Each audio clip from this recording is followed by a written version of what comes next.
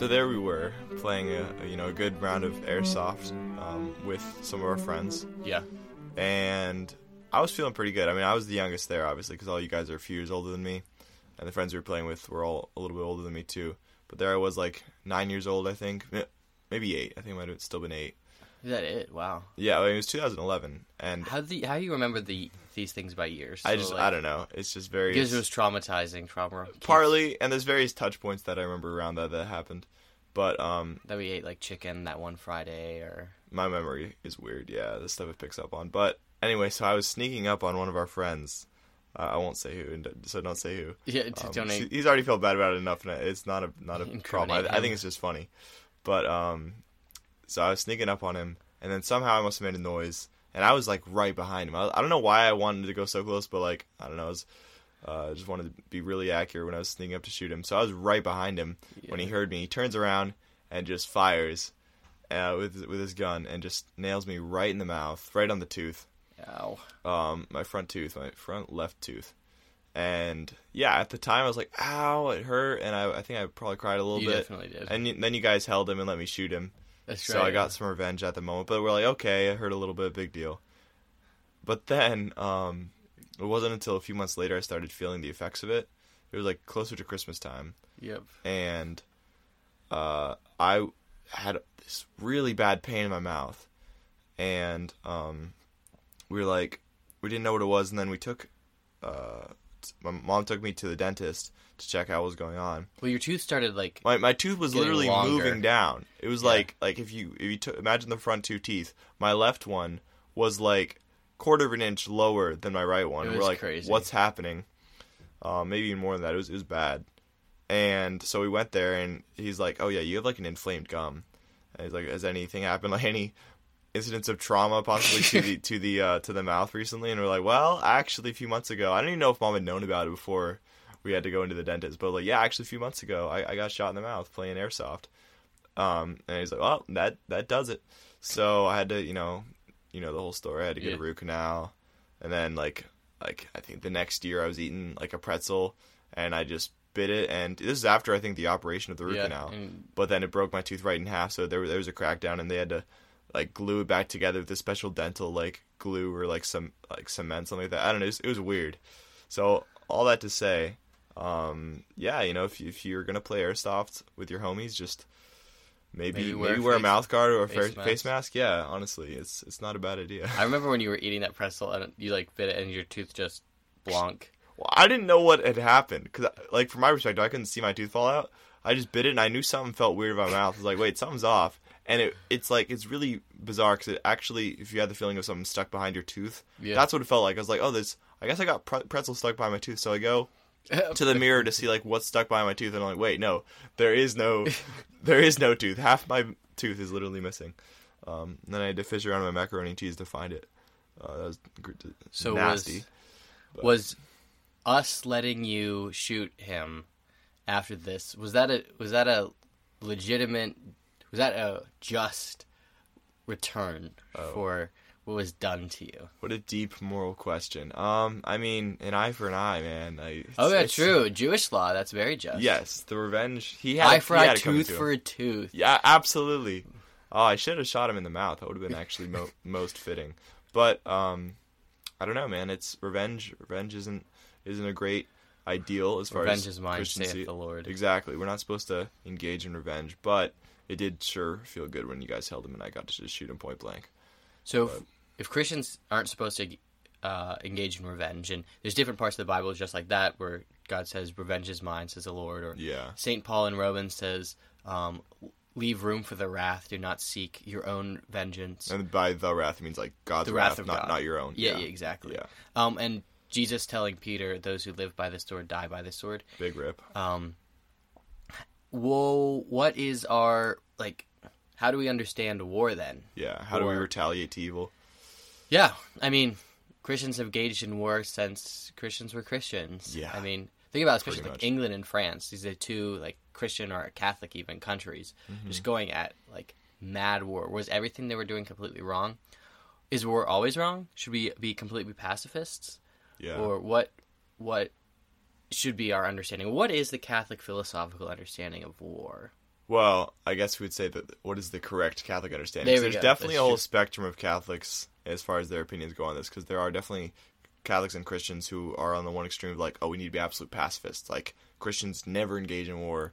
We never do anything to retaliate. On the other hand, there are people who are very gung-ho about, like, oh yeah, if a terrorist or any, country attacks us, we're gonna hit them back, and bordering on almost revenge. Yeah, kind of is the mentality. But I guess the correct Catholic response is you need to balance that with, you need to kind of be willing to respond to evil in a way that's going to punish it, because obviously justice is a good thing, but not in a vengeful way. You need to temper that justice with acknowledgement that war and violence is always a bad thing. So I mean that's I think overall the big understanding for accurate Catholic moral teaching on war and just violence in general is it's okay sometimes to use violent means to respond to some evil, but you have to recognize that violent means are a bad thing. So you have to be very careful about how you use them and make sure you're tempering them with the right motivations, like the right motives, and also like not falling into the danger of revenge. And how just to understand, because you said the word violent means that the end does not justify the means, because that's certainly a very non-Christian Machiavellian idea. Yeah, and just utilitarian kind of perspective that, if it benefits enough people, no matter how we get there, it doesn't really matter. Yeah. Unfortunately, I feel like sometimes war could be justified, or like the means of getting to victory can be justified by the victory itself. Yeah. And that also is not true Catholic perspective on war. Right. Aquinas actually has a whole part of the Summa in the second part of the Summa, because Aquinas couldn't be easy. He had to, he was working on a second part, and it was so long. He's like, oh well, let's put like second part into two parts, but not call it the third part. Just call it part one of part two. I know, and it's kind of a good chat. It's like that way. Some movies do that nowadays with like movie series where they're like oh, it's movie 8, part 1, part 2. It's like, bro, just call it movie 8 and then movie 9. That. Did they? Yeah, Mission Impossible 7, part 1. Okay. It's like, wait, they're making a second part? Yeah. They're not done? I thought this was the last movie. No. Well, it is the last movie, but it's not the last movie. Because there's part 2. Exactly. Anyways, so Aquinas, he talks about in his discussion on war, because he has a section, numerous questions responding to an article on war, where he talks about there is conditions in which war is actually not always evil. Mm-hmm. He actually first describes war as an offense against charity, but then he also says there are conditions in which it is acceptable and in fact just to engage in war. He enumerates 3, but since then we've actually kind of expanded those, or fleshed them out maybe a little bit to a full 7 principles of just war. So I'll name them real quick, and then we can talk about what each one means. Totally. All right, so first, war could only be declared for a just cause. You can't just say, like, well, I really like their territory. Grass is always greener. Like, exactly. I want to take them. Or to even say, like, oh, that leader, he's super evil or awful.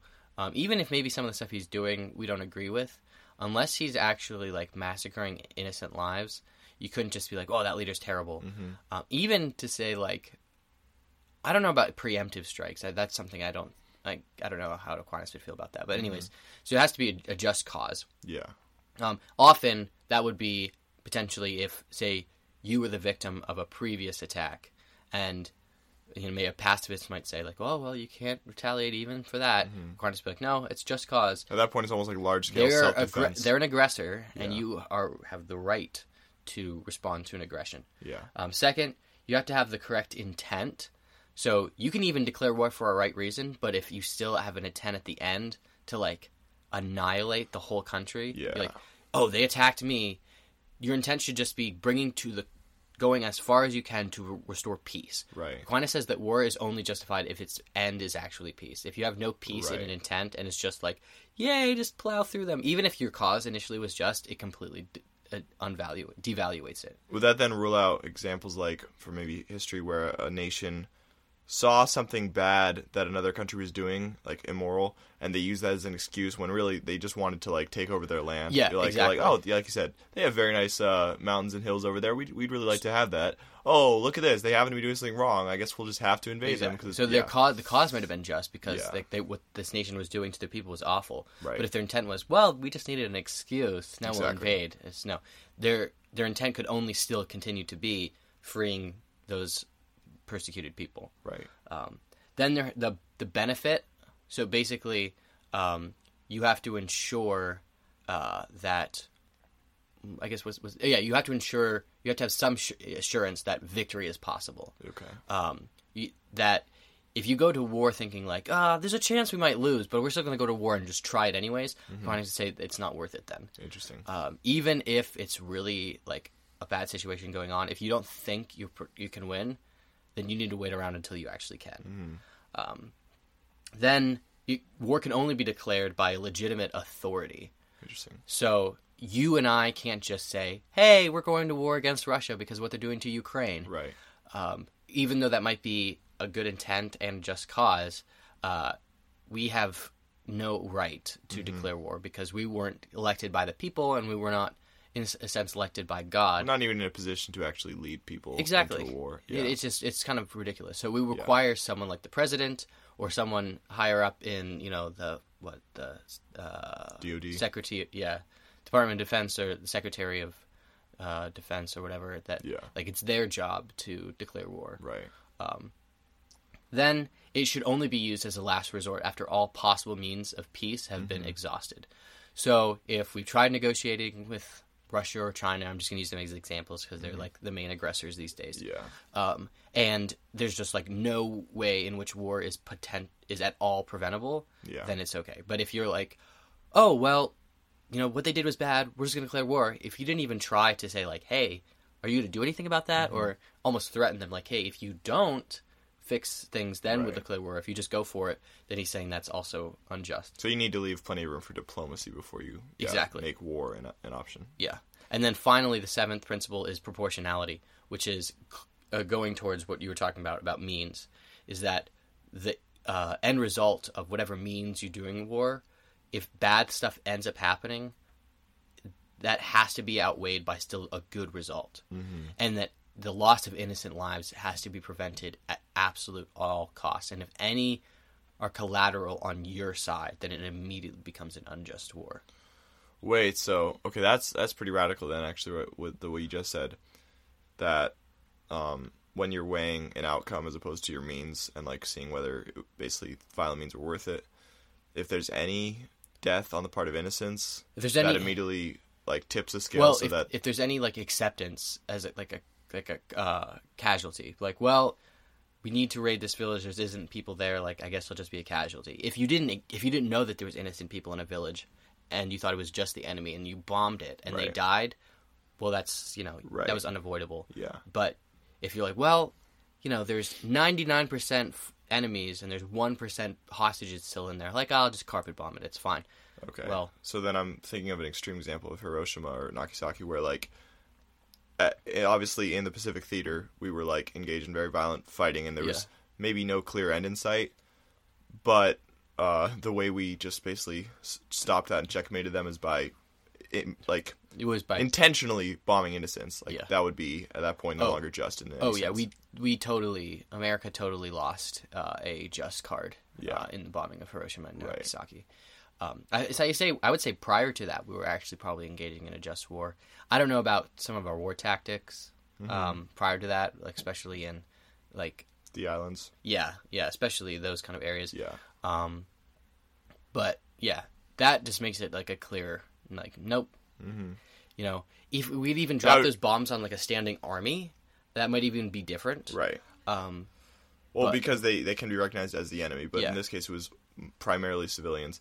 And what I guess I'm wondering then is, can you separate a war from certain actions of the war when you're measuring whether it was just or not? Like, could you say, on the whole, America engaged in a just war in World War II, even though that one particular action was wrong? Or would you say just because obviously Hiroshima and Nagasaki was unjust, does that mean that the entire war was unjust? So, I guess Well, are you asking for, like, my personal opinion on that, or what I think, like, just based on what you know of just war theory. So, I would say, just in general, according to just war theory, the idea of, one plagued member plagues the whole.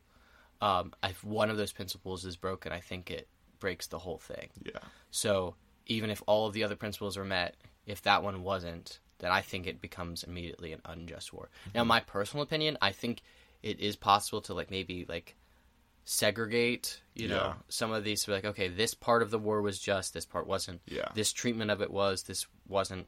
These leaders were, these leaders weren't. Mm-hmm. But that also then begins to almost, like, relativize or, make really subjective the war. But if you look at it objectively, I'd say you have to say, all right, here are the 7 principles that have to be met. Right. If one is not met, it's not like, all the way through. Yeah, exactly. Yeah. Which I remember reading an article, because I was writing a paper on whether Aquinas could be read as a pacifist or not. And it's this new thing among, like, I guess, contemporary Thomists. Yeah. We're trying to argue that Aquinas... That's a bad combo of words, contemporary and Thomist. Yeah, it's kind of... but they're trying to argue that even though Aquinas treats all of these things, that himself, to read the Summa on, like, a personal level, you can find Aquinas' hints that he's a pacifist, which I just said, like, no, bro, that's not even... There's just no way. His support of... ambush tactics. Yeah. He says that you should be able to ambush people. His support of capital punishment, his support of war in general, I just don't see it. I always think it's funny when it comes to philosophy when there's, like, commentators or, like, modern readers who try to read between the lines so much that they just don't read the lines themselves. Yeah, it's like, right. look, you should at least grasp what the lines are saying before you try to read between them. So, like, oh yeah, well, maybe deep down inside, Thomas Aquinas he was actually pacifist, but just ignore all the articles of the Summa where he's clearly, like you're saying, not a pacifist in any sense.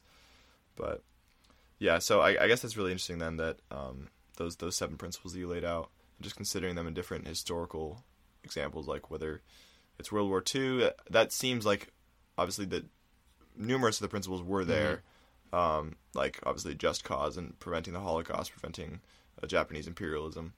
But it is interesting, like you're saying, that to consider whether or not you can really compartmentalize some of the unjust means that America used. Yeah, and just to go back to what I was saying, I read an article when I was working on this particular paper that said, okay, he was laying out, like, Aquinas' principles and giving some commentary himself on them, and he concluded by saying, while I believe that Aquinas is correct, that in theory there is, and that's all it's called, it's a just war theory, is that in theory there could be a just war. This guy was saying he personally does not believe there ever has been one. That's interesting. Which, I mean, it's a really bold statement to make, considering, like, there's no way this guy knows all the wars that have ever happened in the world. Yeah. But he was, I think, really specifically looking at wars that the United States has engaged in, because that's on a clearly shorter timeline. We know all of them. We're not trying to, like... I don't think they're he's more historically including, documented. Like, some tribal wars in Africa or something like that. Clearly documented. And there's actually a huge movement in, like, political philosophy to determine whether or not the American Revolution was actually a just war or not. Because, like, was what they were, like, being demanded, like, was it actually unjust? Like, was it legitimate for them to... without representation. Yeah, exactly. Was that a legitimate thing to, like, rebel against? Yeah. Was King George an actual tyrant, dictator? Yeah. I mean, there are certain things, like, that American colonials did, like tar and feathering, or just straight up burning of tons of Native American crops who were sympathizers of the English. That was super awful. And often more violent than what the British were doing to them. Yeah. But then again, some of the ways the British treated the families of those who were, colonial sympathizers or, who were revolutionary soldiers, they would either they wouldn't do it themselves. They would hire Native Americans to go raid villages and just, like, decimate them. Scalp them, yeah. There was a lot of bad on both sides. It was just brutal from both sides. So it's a really interesting idea to determine whether or not that war was just or not.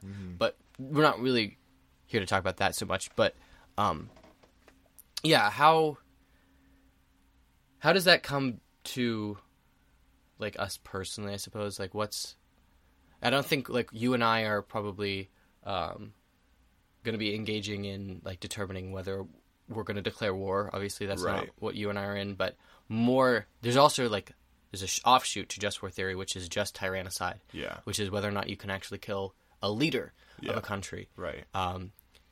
That is something I feel like that I hear more often. People are like, "Oh, assassinate Trump, assassinate Biden, whatever." Yeah. Is that? What do you think about that? Like, what should be our role in a conversation with people who say stuff like that, or how do we understand those things? Well, like you said, obviously, in a sense, it's more relevant to us because we aren't legitimate authorities to declare war, but often, your average citizen will consider himself a legitimate authority to assassinate somebody. Right? Yeah, right. Take the law into your own hands. And because, technically, they are capable of doing that. So, I think that the morality of tyrannicide, just tyrannicide, is roughly followed the same guidelines as just war theory, but just applied obviously in a smaller context because it's not international, but it's considering in the context of your own nation. Kind of the same 7 principles still apply.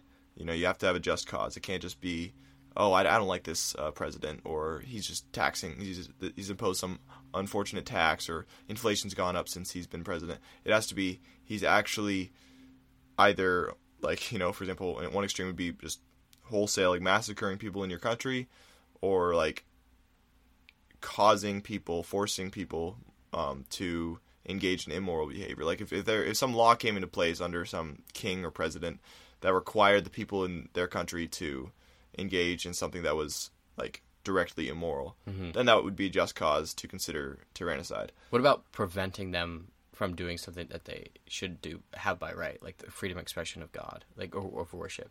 Like if there was no religious freedom, is that a just cause to declare war, to earn it back? That's really interesting, actually, because I could see it going both ways, because Aquinas does talk about how there are certain unjust laws or unjust situations in a country that we as Christians should kind of just endure, as long as they're not outright requiring us to commit a sin. For example, like a tax that's annoying or that affects mainly one part of the population kind of arbitrarily. Like that, those are kind of unjust things that we should just endure, and they wouldn't qualify as like meriting like killing a tyrant. But with what the example you gave, like if a president or king said, okay, from now on you cannot worship, that it seems like would cause people to have to sin, because like obviously they'd be missing their requirements to God of like honoring him.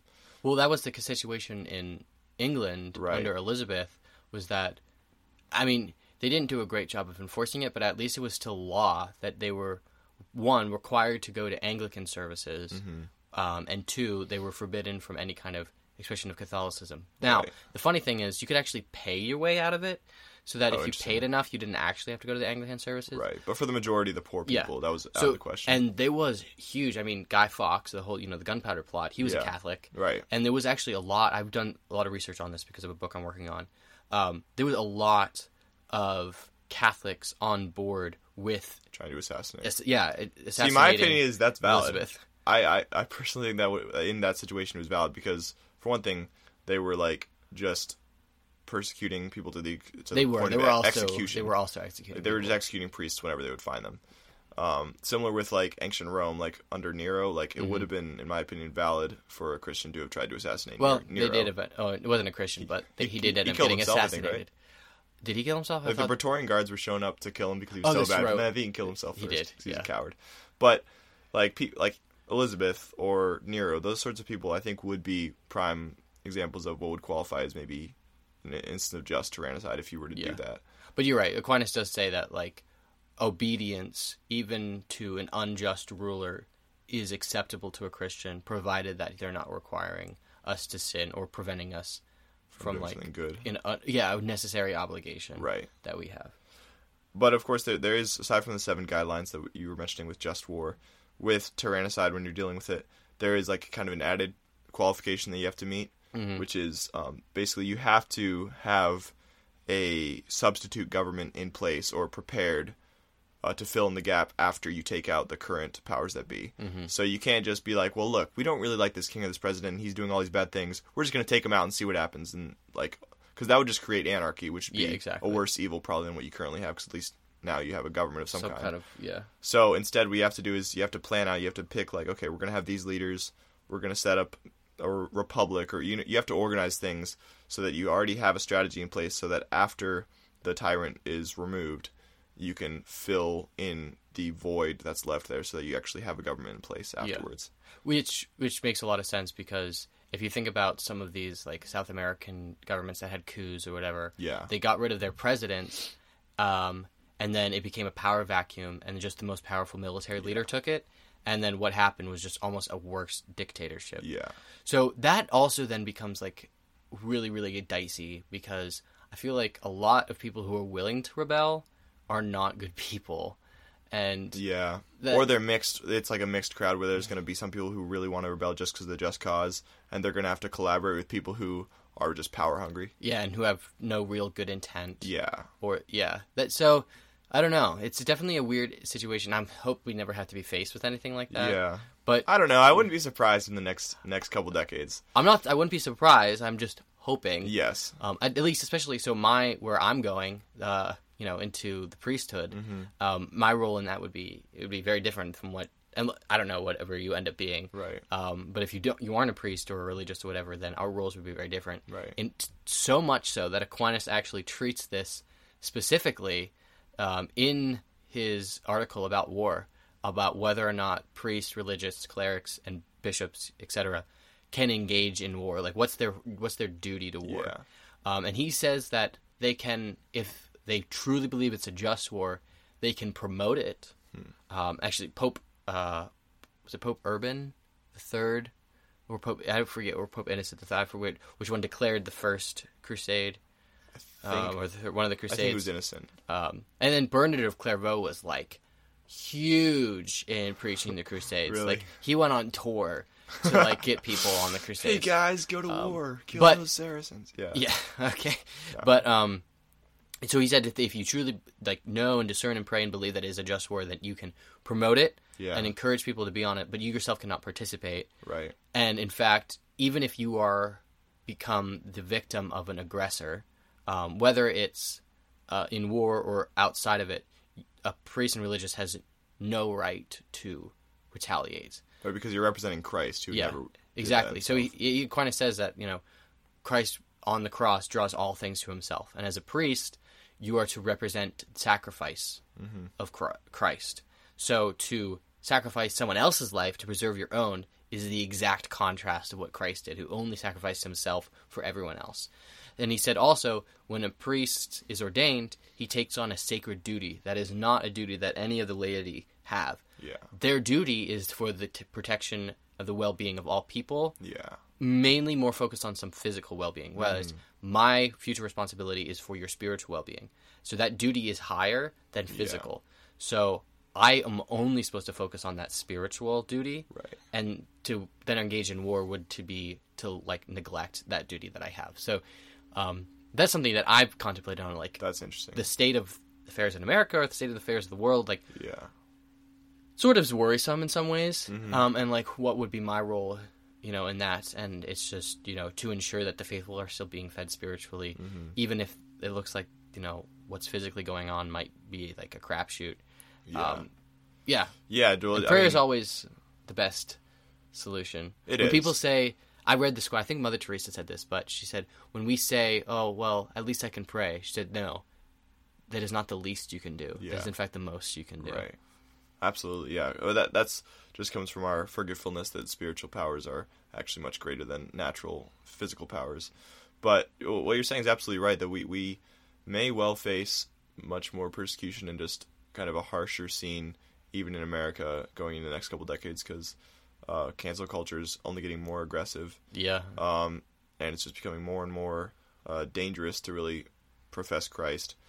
There's a famous quote by Francis Cardinal George, who's a great cardinal of he passed away a few years ago, but he said, "I expect that I'll die on a bed in a hospital or something, that my successor will die in prison, and that his successor will be executed for Christ. And I mean, that's not necessarily looking like the least likely possibility. But it is interesting what you're saying about how, as a priest, you would have a different role. And going back to what we had in England when the Christians were being persecuted, it might have been legitimate for a layman like Guy Fawkes or other people to make some attempt at tyrannicide. But on the priest's end, whenever the priests were caught and found, they couldn't defend themselves. It was their duty to accept martyrdom. Yeah, and maybe that's what we're all called to. Martyrdom. We'll see. So exciting things to look forward to. Exactly. I mean, on the bright side, martyrdom is a free pass to heaven. It's true. So that's pretty lit. Okay. Yeah. So lit skis. Get hyped. Yeah, bro. Get hyped for the end times, y'all. Get hyped, my guys. It's gonna be freaking bodacious. Well, thank you all for joining us for another episode of All Good in the Brotherhood. We hope you learned something today. If you did, please share it with your friends and family. Comment below on Spotify what you liked. Please also rate us. Share our Instagram and Facebook posts. And let us know if there's anything you would like us to talk about in the future.